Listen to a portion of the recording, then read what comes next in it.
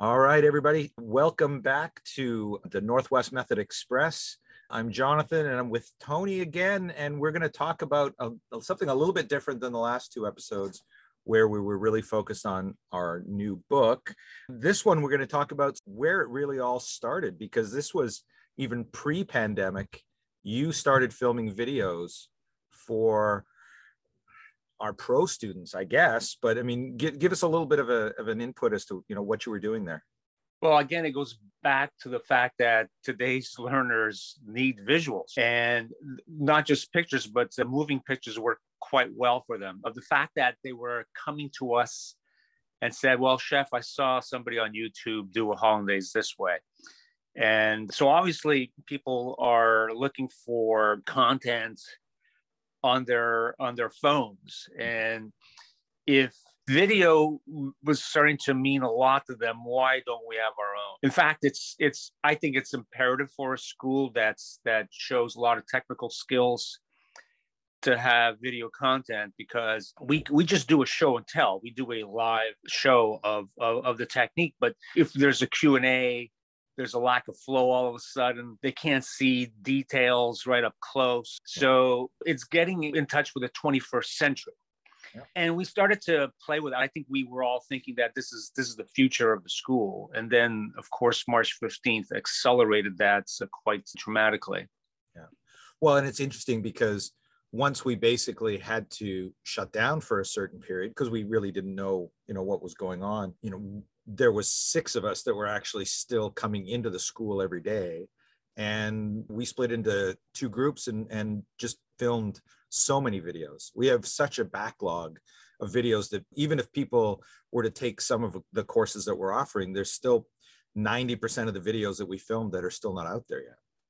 Well, what was interesting about that moment in our school's history is that, March 15th, there was that panic moment.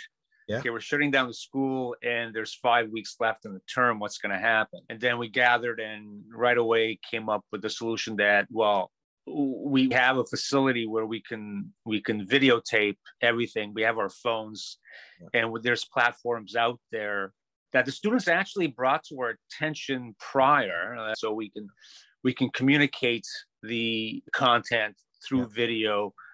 Mind you, it was a bit amateurish, but we got it done. Yeah. And then we realized that, well, it's not just for this term. I think we need to get it done probably for the future. And that's when we started to upgrade our skills. But it was by necessity, even though it was pointing in that direction for the longest time. The interesting thing about that was it was really twofold. We did it out of necessity, but I think that once we realized that this could work, we started to investigate a more professional format that wouldn't always just be for our students, that all of a sudden there was a market that was growing because of the pandemic that we didn't really think was there before. There's an untapped market of people who, first of all, they're stuck in their homes, or they're not in Vancouver where we are. And, that we believe after 17 years of being in business that we have a process that works. And maybe there's people outside of those who can come into our classroom physically who might want to partake in that. Well, yeah. And again, what started as something that was done to satisfy the needs for the pro students in that moment, yes, we realized is the opportunity for our non-pro students who can't come to us physically to still have access to our education. And that's, I think, when we started to realize the importance of investigating this a bit further and making that bigger dive into doing it ourselves. And I think that's the other thing. It's not as if we didn't do videos prior. I mean, we did. We were thinking about this for a long time, and we've had, I think, 2 teams come and videotape some of our techniques so that our students can have access, especially our pro students have access to those techniques as homework. That was interesting. The problem is, it's almost like when you have an interior decorator come to your house and they have ideas. They're interesting, but then once you commit to the interior designer, they start throwing other ideas that are probably not your style, and you're sort of stuck. Yeah. And I think with the videos, we realized that it's got to be us teaching it, Yeah. which means it's got to be us also editing it and writing it and deciding, when to stop the camera, when to come in, when to come out, what kind of color we want, all these little features that are very personal. And I think that was the interesting part from my end, especially when I started to get into the editing part, because I have a bit of a theater background. So doing something live is easier for me, but something with film was a bit trickier, even though I love film and I love editing and all that. But I think, and speak of courage, getting into a complicated app, because I wanted to use an app that was a bit more sophisticated. Yeah. And but it was, I mean, here's the thing about it though, using LumaFusion, it was difficult to get into, but once you actually know the nuts and bolts of it, it becomes so much more accessible, right?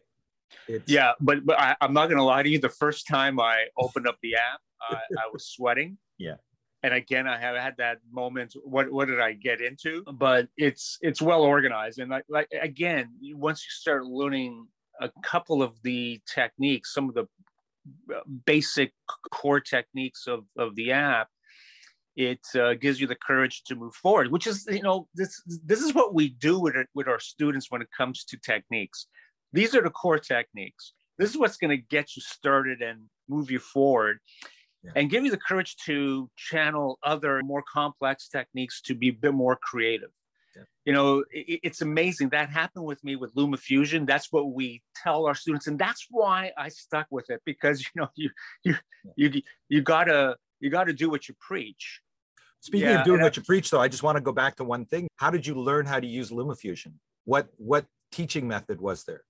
It was videos. Well, right? I have to admit, the guy who I don't know if he's the person that invented LumaFusion, but he does these lessons, and he's sitting in a big chair. He's very confident. He's very clear, and he was easy to follow. And I was really impressed by how he made it very simple. What was impressive to me is that this guy knows how to teach. Yeah.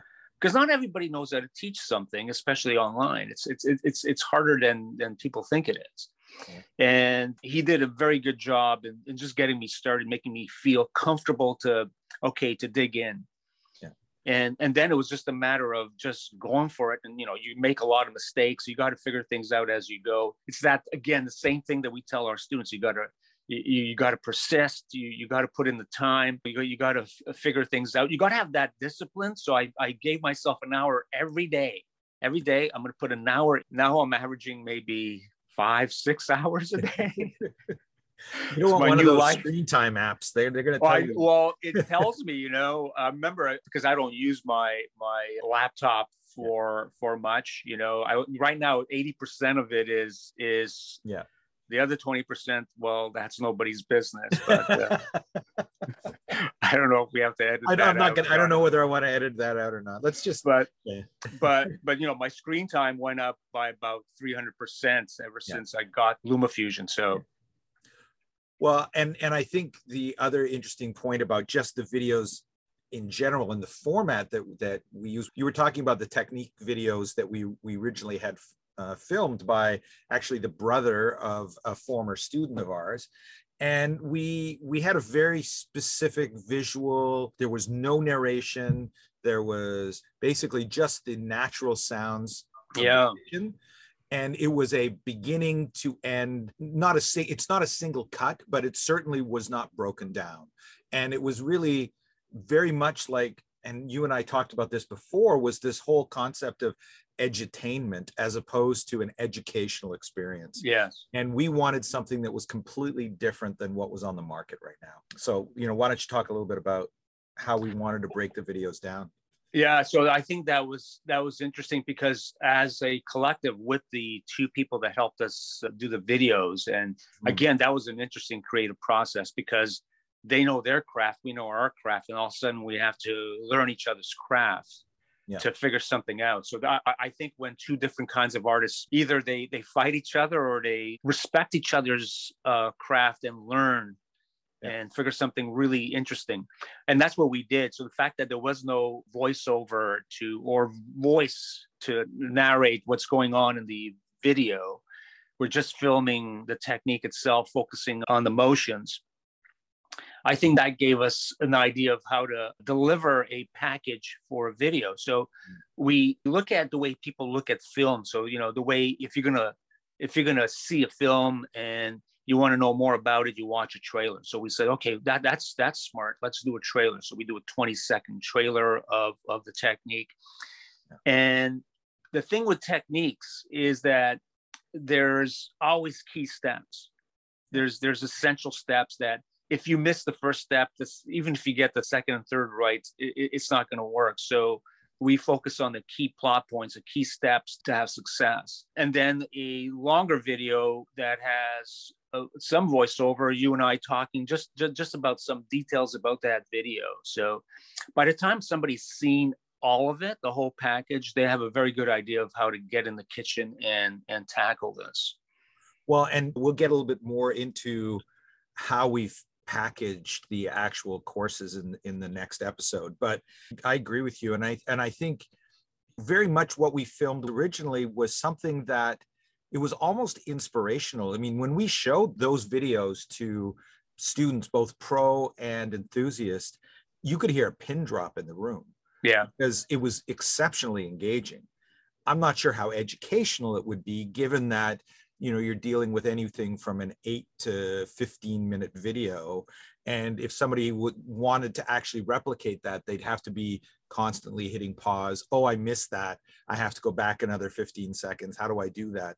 And I think one of the things that we learned from that process was that we probably, need to break it down. And that's where the plot points came in. I wanted to add to what you just said is that, what I really enjoyed about the process of doing those first videos is that there was a lot of pride on everybody's end, on our end, plotting out the technique itself and writing it and scripting it, and from their end, editing it, and creating that video that really engages. I think engagement is so important in learning. Yeah. So perfect. Well, we'll pick up on this in the next episode, but I'm Jonathan again, and I'm with Tony, and we shall talk to you shortly.